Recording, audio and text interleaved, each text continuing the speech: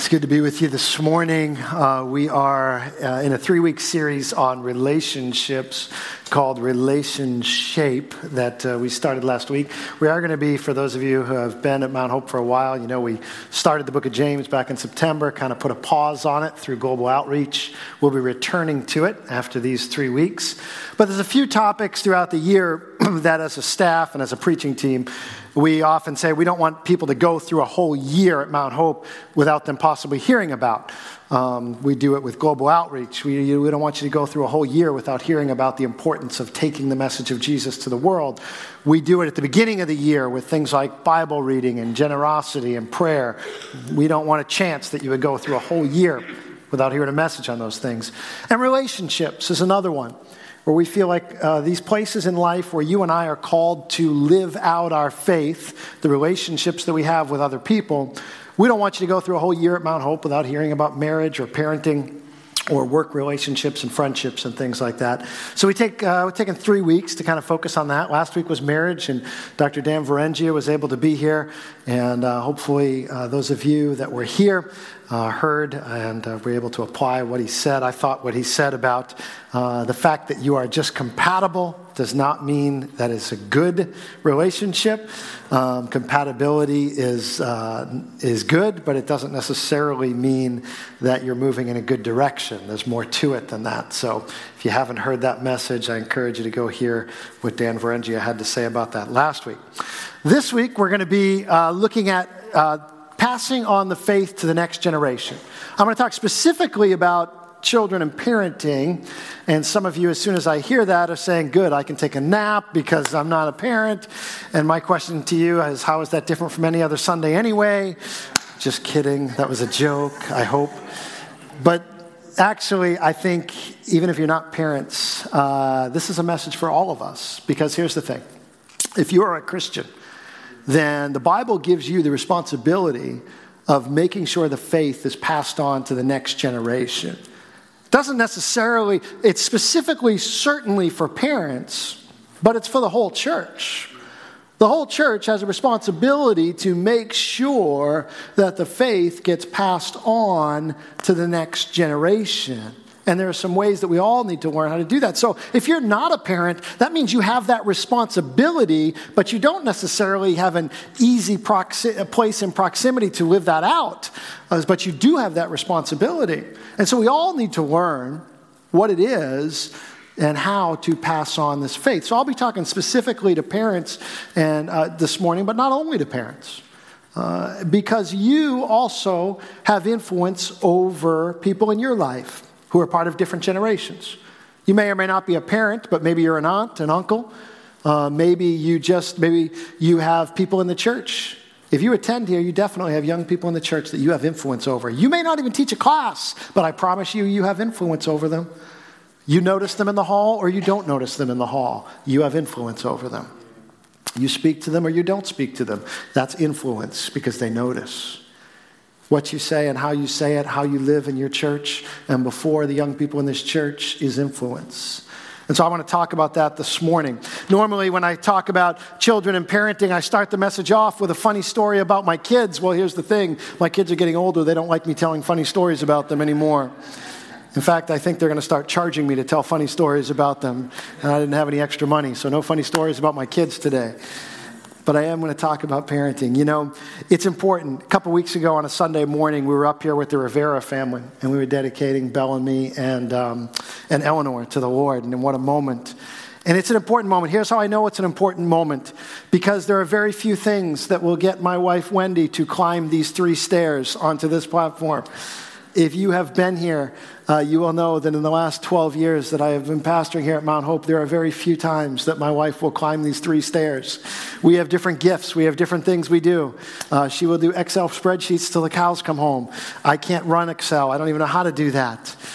But when it comes to baby dedications, when it comes to child dedications, you've seen she'll be up here and she will pray and she will be a part of that, because if there's a family that is going to commit before God in this church, that they will raise their kids to know and love Jesus, then that's important. And we want to be a part of that.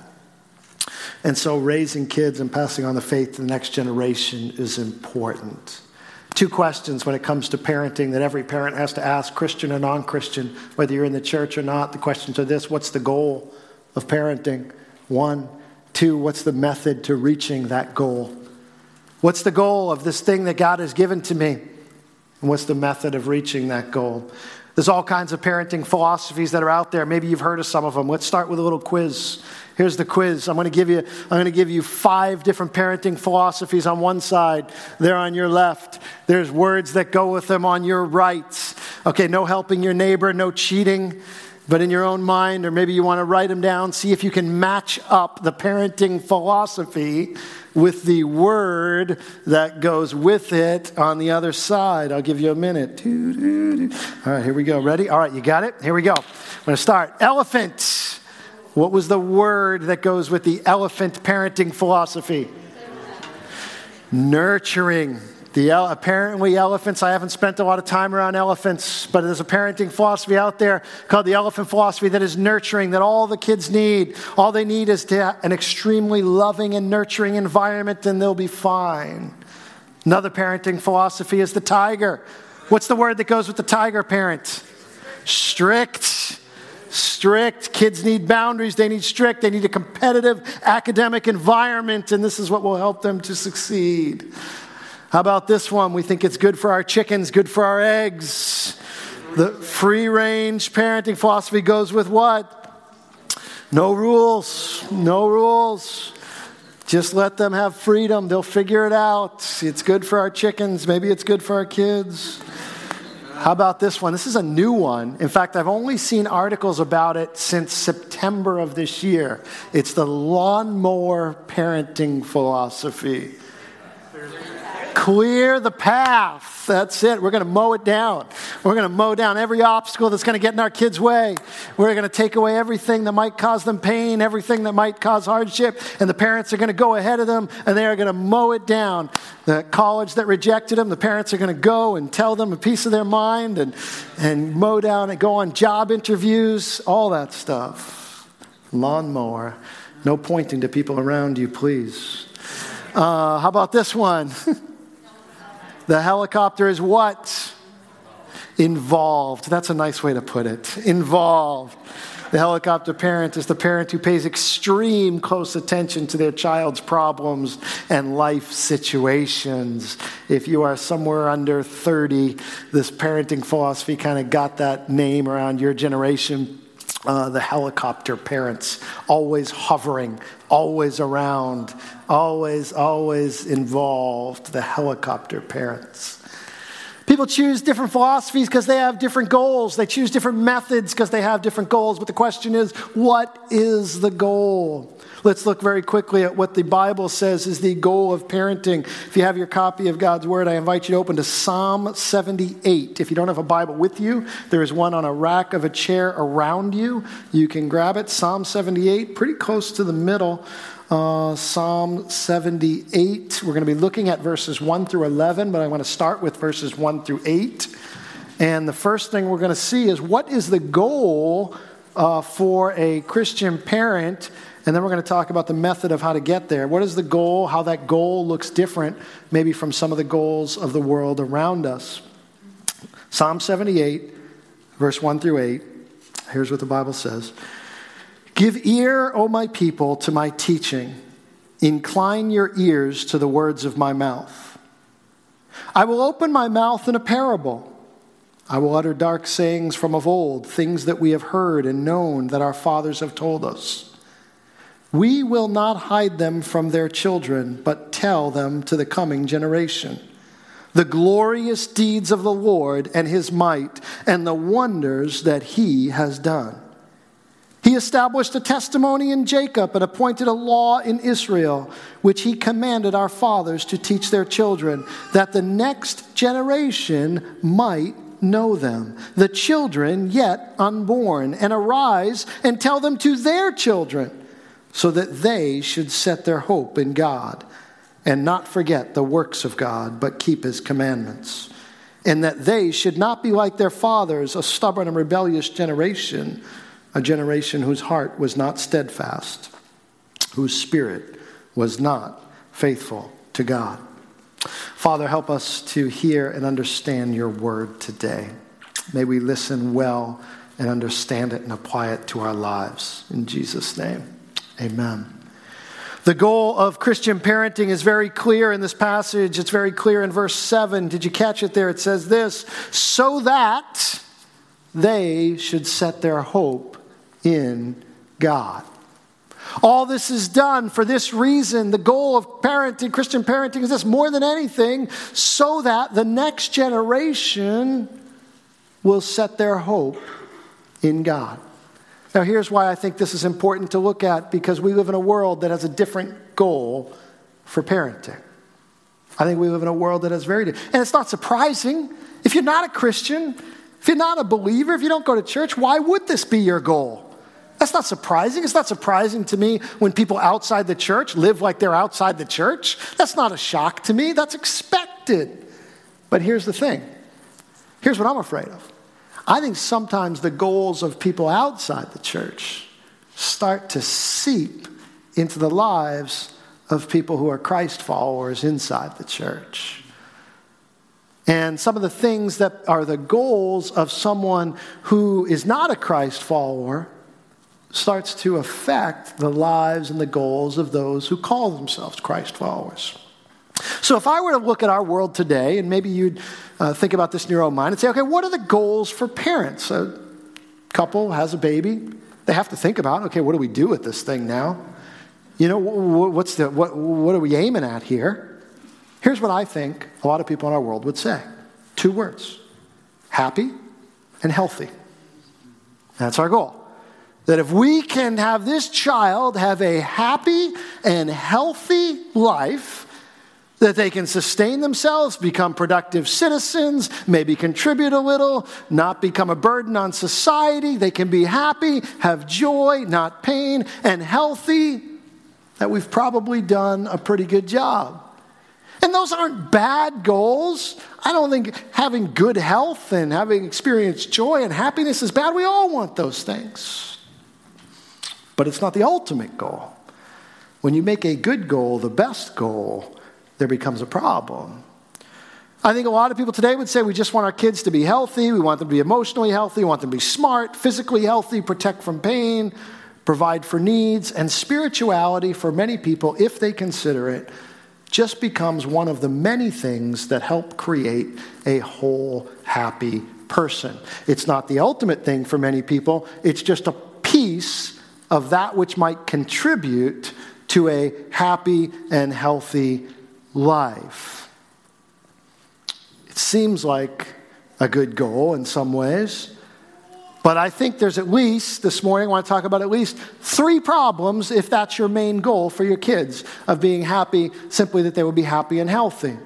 There's 3 problems, I think, with that goal, and the one is this. First, it's an illusion. It's an illusion that this is even possible, that we would raise kids to be completely happy and healthy. I mean, just do an informal survey here this morning. Informal survey. How many of you came from a 100% problem-free, dysfunctional-free family and home? Yeah. No, okay, none of us. It's an illusion that there can be this perfect, healthy, happy home situation. But it's an illusion our society propagates more so than ever before.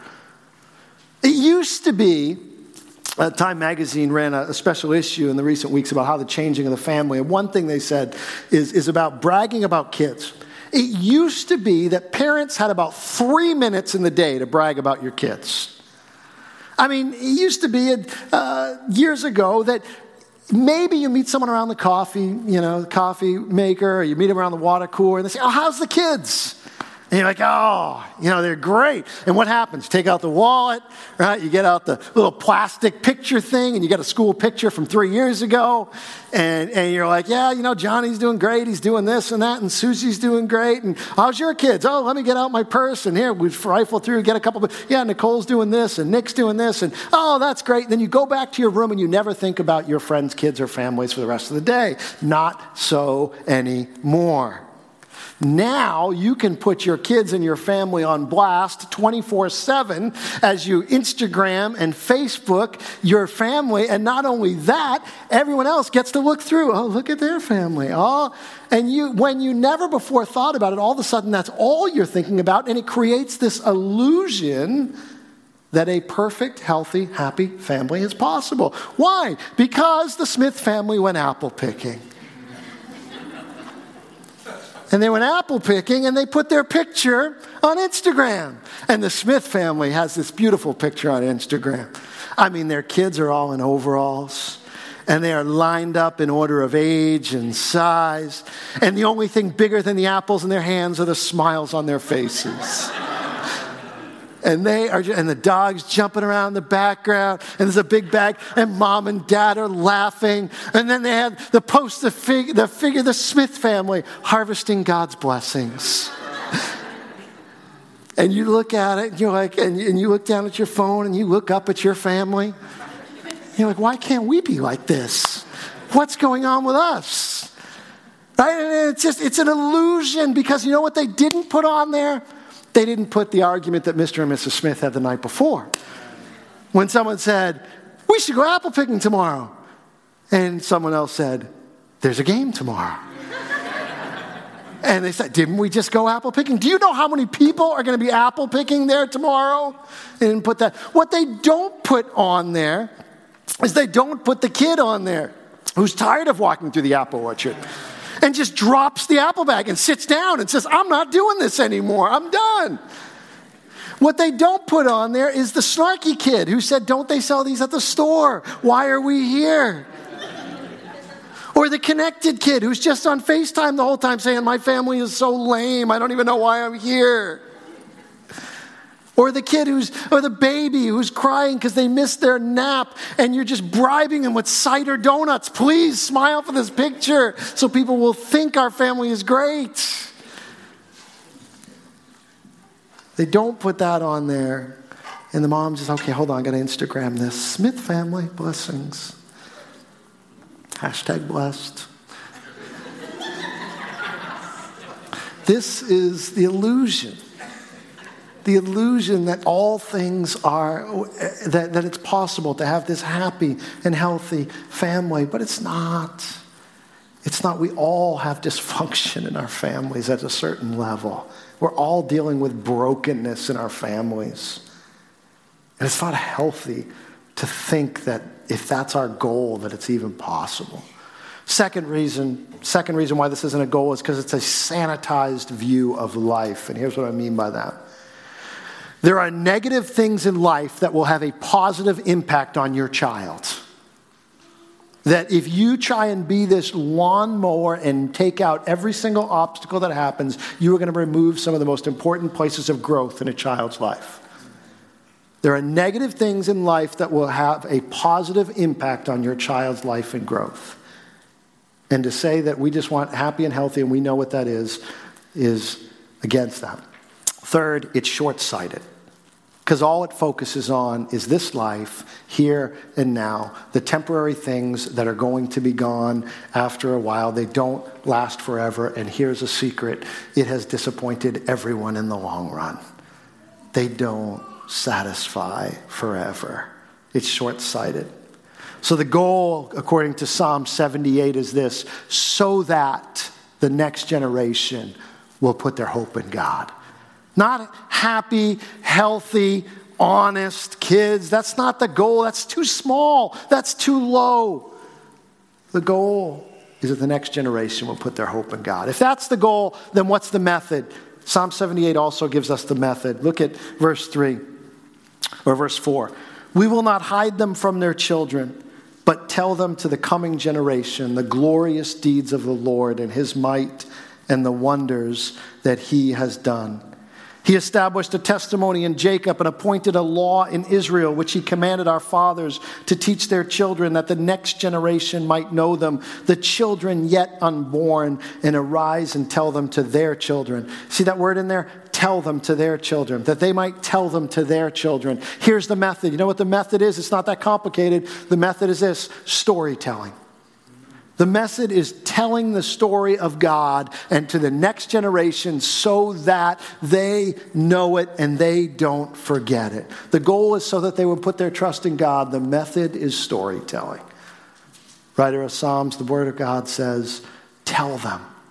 Tell them to the next generation. Don't let them forget them. 2 important ingredients if you're going to do this method. 2 important ingredients to storytelling of this. First, you must know the stories. That seems obvious. But do we take it that seriously?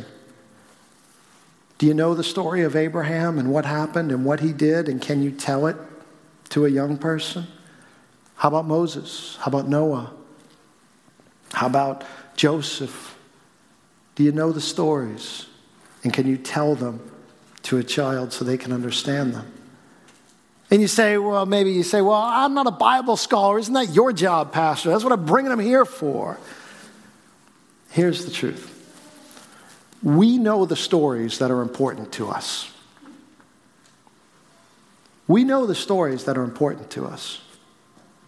There are stories you remember and you can tell again and again and again. Is God's story one of those stories? Years down the road, some of you might gather some people around and you want to tell them a story, and you're going to gather them around and say, let me tell you a story about the 2018 Red Sox. Started out bleak in the beginning. Chris Sale had a great start and the bullpen blew it. And then you're like, forget it, I'm not watching another game. It might have been just me, but it was definitely me. And then they go on to win more games than any other team in history. Or Red Sox team in history, not team. And they go on and they go through and they beat Alex Cora, first-year manager, outmanages all these other managers. And then you're up at 3 a.m. while you're in Israel watching the game. While your wife holds the phone to the TV because you can't get the broadcast. Israel has blocked the broadcast, and your wife is holding WhatsApp up to the TV so that you can watch the game at 3 a.m. and it goes 18 innings. Again, maybe that was just me. And you're telling the story, and you can rehearse it, and you don't need notes.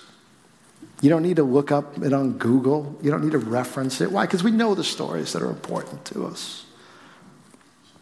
Is God's story one of those stories that's important to you, that you remember, that you can tell? We need to know the stories. We need to know the stories. Secondly, we need to tell the stories. You need to tell them. We need to pass them on to the next generation. We need to pass them on in church and out of church. Because I think there are some people, maybe you're sitting here and you say, well, I bring my kids to church. That's what we're doing. You know, they're over there with Miss Donna right now, and they're getting the story. And that's great. They are getting the story. That's true. That's a part of it. But it's not all of it. My kids go to school for many hours a day. At least 6. Some days they're there like 10, 12 hours. And you know what happens when they get home? Guess what they get to do when they get home? Homework. They have more. I'm like, they were just at school for all these hours, all these days, and then the teachers have the audacity to send them home with more work to do. Present company excluded if you're a teacher. But there's a reason for it, right? Because here's what the teacher knows. We can do so much in school. But unless you are willing to supplement it at home and spend some time and do this, they're not going to get out of it all they could get out of it. But I send my kids to Kids Adventure, 45 minutes a week. Sometimes every other week for some of you. Every third week, I don't know. What if we handled school that way? 45 minutes a week, that's enough. You'll get all your reading, writing, arithmetic. All right, now let's forget about that and do something else. Not going to work. Please don't put that on the church. That is not what the church is designed for.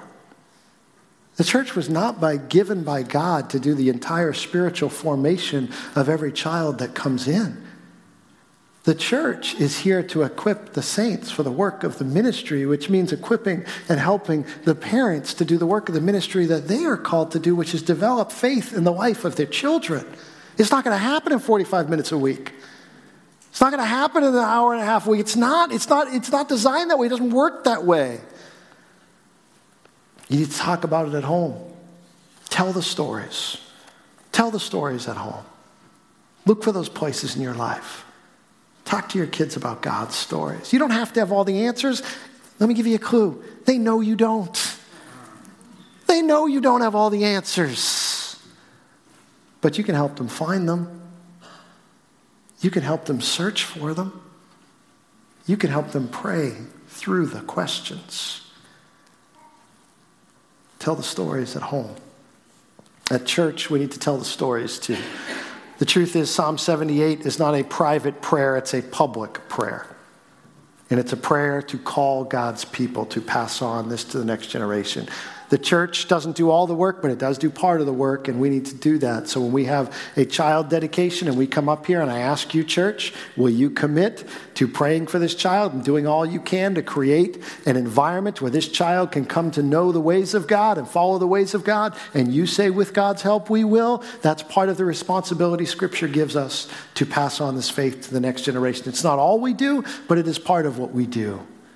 And so we will have Kids Adventure, and we will have dedicated, loving teachers down the hall right now, working with kids right now, who will show them and teach them and tell them about Jesus and put the story in a way that they can understand it so that they can hear and they can learn about this God who loves them. We love that. By the way, we still need 3 teachers right now in our Kids Adventure ministries if God's working on your heart right now. I need 3 male lead small teachers for 3 groups of boys, kindergarten to grade 5.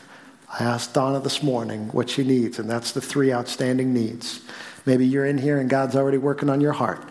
God's called you to lead a group of boys, to teach them and pass on this faith to the next generation. If that's you, go talk to Donna, and she could use your help in that lead small. It's formal in this informal ways. Certainly we teach and we pass it on that way, but there's also informal ways. How you treat each other in the hallway. How you act and talk about each other at home. Do you talk about people from church when you're not at church? In front of your kids? How do you talk about them? Because that models for your kids. Spiritual formation. Do you talk about the church? I know you don't talk about the pastor. It models spiritual formation in the life of your kids. Informal and formal ways. Deuteronomy chapter 6, we're not going to turn to it now, but take some time to read it at some point. Deuteronomy chapter 6 talks about how to do this. Talk about the ways of God. Talk about the commands of God when you rise up and when you sit down. Talk about it at night. Talk about them at day. Talk about them all the time. Put them in your life. Formal and informal ways. We need the church.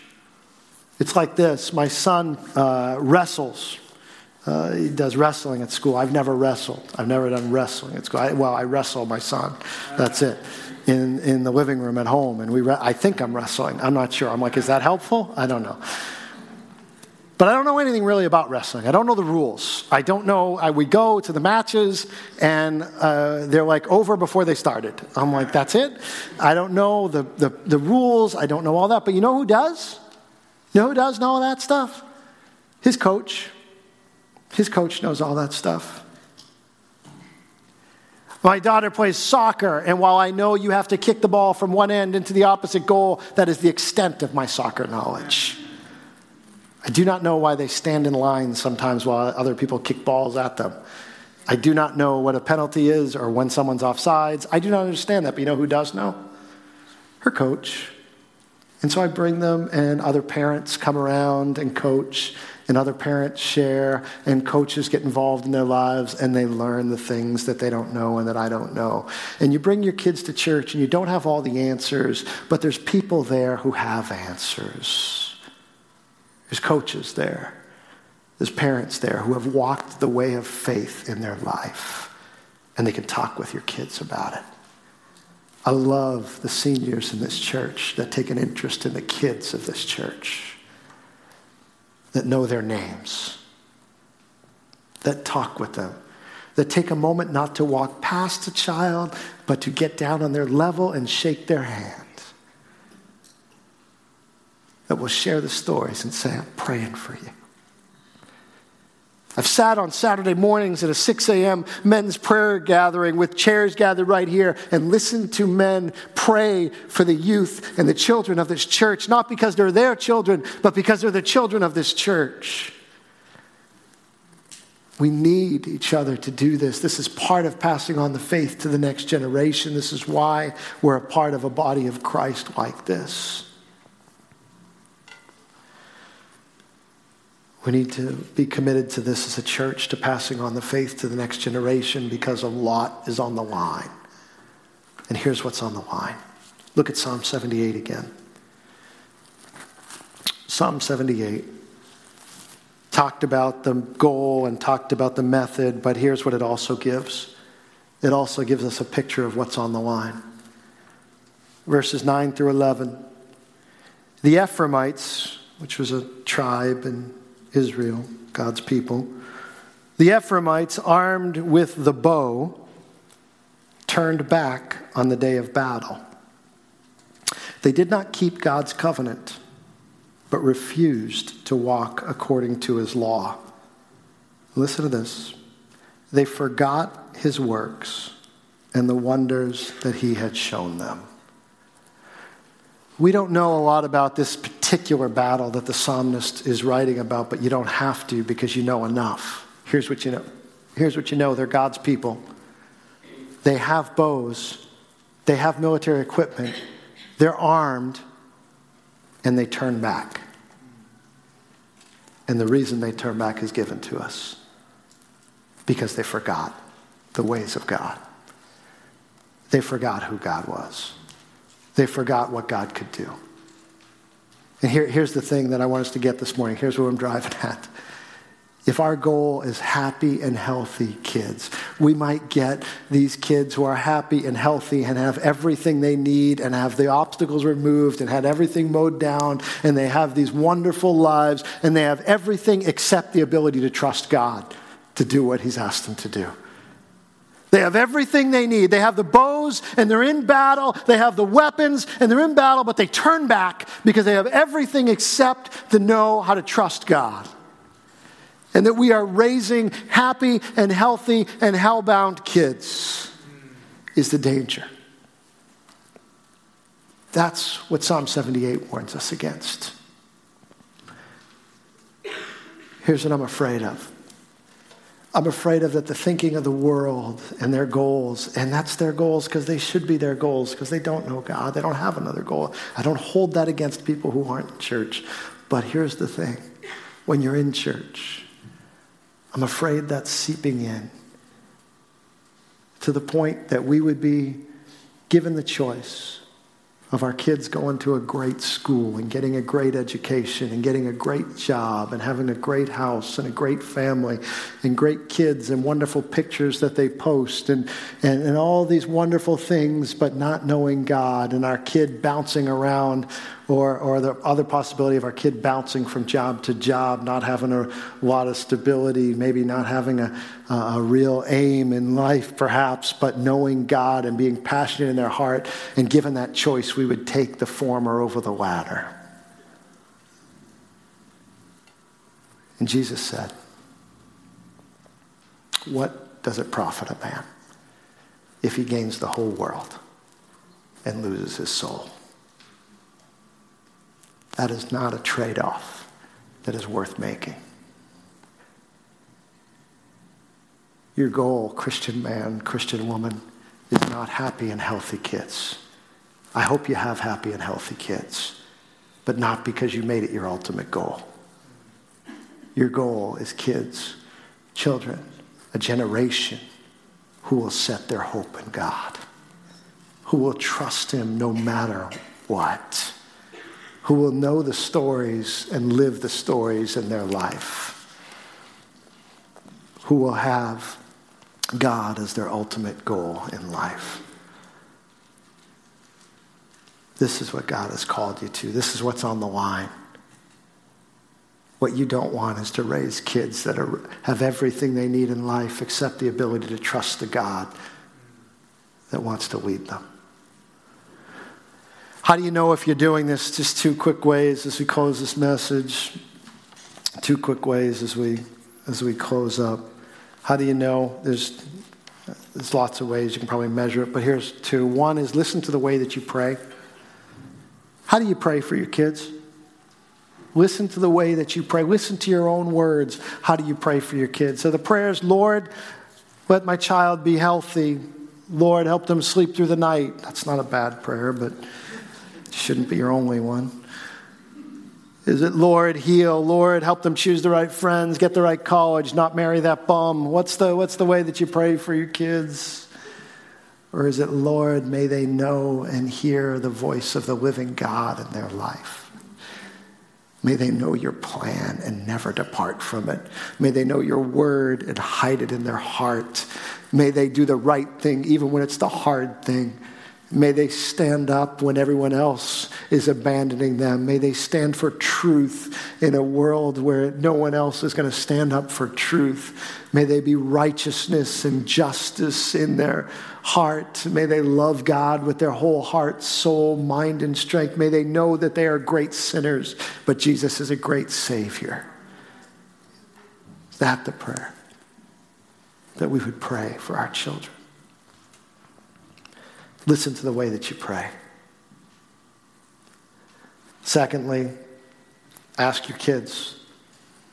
Ask them this question. What do you think mommy and daddy feel most passionate about? Word it however you want. What's the most important thing to mom and dad? The answer might be interesting. Would it be a sports team? Would it be a recreational activity? Would it be a job? Spend a lot of time there. Would they say them? Would they say the most important thing to mommy and daddy is us? Let me tell you that if you treat your kids like they're God, sooner or later they will believe it. Or would they say that God and serving him is the most important thing in their life, in your life? If the gospel does not come to mind, we ought to reevaluate our priorities. Look, I'm not here to beat us over the head. I fall short like you fall short. But let's not lose sight of the goal. Because there's a world out there that is constantly giving us a different message. And we have to be careful that that message does not slip in. Does not slip in and start becoming our main goal in the church. Parent with the end in mind. Start orchestrating your prayers in the right direction. Pray more for their souls and their God-honoring lives than for their health and their happiness. Look for what you can learn and pass it on. When you come on a Sunday morning to listen to a message and hear it, that's the first step. Second step is that you hear from God and you apply it to your life. And we often stop there. Here's the third step if you're a parent. How can I say this message in a way that my kids can understand it? Because that's the real taking it to the next generation. How can I take one line out of this message? How can I take one idea from God's word and say it in a way so that the next generation will understand it? Maybe they don't get all the nuances and they don't get all the applications that you would get, but they can understand. They can understand it. That's a challenge. I'm going to ask our music ministry to come back, and we're going to take a little time to just pray and close up and respond to God's word. The danger we run into is if we think our duty is to produce happy and healthy children, is that we're arming our children with everything they need except the courage to do what God says to do on the day of battle, and they run. That's not our goal. Our goal is to raise up kids who will put their hope in God. The next generation. Your children, children of this church. And maybe you're sitting here today and you're saying, look, I hear what you're saying, but this is a hard message for me to hear. Because I feel like, we did the best we could. And we didn't do everything right, but we did a lot of things okay. And my kids today, to be honest, are not walking in the way I'd want them to walk. Not even walking in the way maybe we've raised them to walk. And listen to a message like this and you're running through your head and saying, could we have done something different? Should we have done something different? Should we have done something better? Here's the thing I want you to hear this morning. The end of the chapter is not the end of the book. God is at work in their lives. And God said in Philippians chapter 1, verse 6, he who began a good work in you will be faithful to complete it. That tells me it is God's work. God is faithful, and he is the one that does the completing. And so if you are sitting here this morning and you've got kids that come to your mind and your heart and you say they're not where they need to be with God, that's okay because God's not done. Don't give up. Don't give up praying. Don't give up loving them. Don't give up leading them. Don't give up teaching them. Don't give up on them. God has not given up on them. The end of the chapter is not the end of the book. God is still writing. And as long as they are here, and as long as breath is in their lungs, God is calling them to himself. God is taking those seeds that you planted from long ago. God is at work watering them. Pray for them. Pray that God will lead them and direct them and guide them. Here's what I want to do. If you take a moment just to bow your head and close your eyes. We're going to respond to God this morning. And if you're here this morning and God's already working in your life, what I want us to do is take a moment to pray for our kids. I want us to take a moment to pray for that next generation. And maybe there's no one standing in the gap for them right now, and you would be the only one that's standing in the gap and praying for them right now. Maybe God is putting a name in your heart. Maybe it's your own kids. Maybe it's a niece, a nephew. Maybe it's someone else's child that you know that you have a heart for, and you want to see God work in their life, and you want to see God turn toward them. Or maybe you're a parent here this morning, and you just would say, God, I need your help. God, I need your help to do better at this. Lord, I've had the wrong goals, or I've had the wrong methods. And this morning, I want to pray for my kids. I want to pray for my children. And if that's you this morning and God's put a name on your heart and you want to pray and stand in the gap for your kids, I'm just going to ask you to stand up right where you are right now. Just stand up right where you are and just before God, say, God, I am going to lift up, and whatever that name is that God has put in your heart, I'm going to lift them up to you right now, and I'm going to pray for them, and I'm going to stand in the gap that you would work in their life, that you would protect them, that you would preserve them, that you would keep them in your presence, that you would draw them to yourself, and I am going to believe that you are not done with them. I'm going to pray that they, on the day of battle, will be able to stand, not look back, not turn back, that you will protect them and preserve them, Lord, for your purposes. Oh, Jesus. Jesus.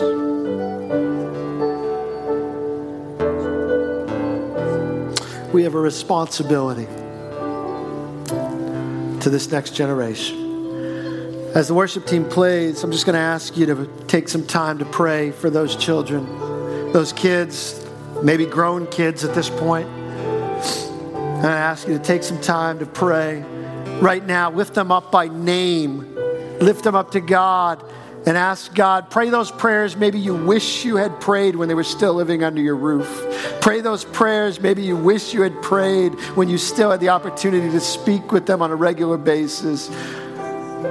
That you would right now lift them up to God wherever they are and ask God to draw them to himself.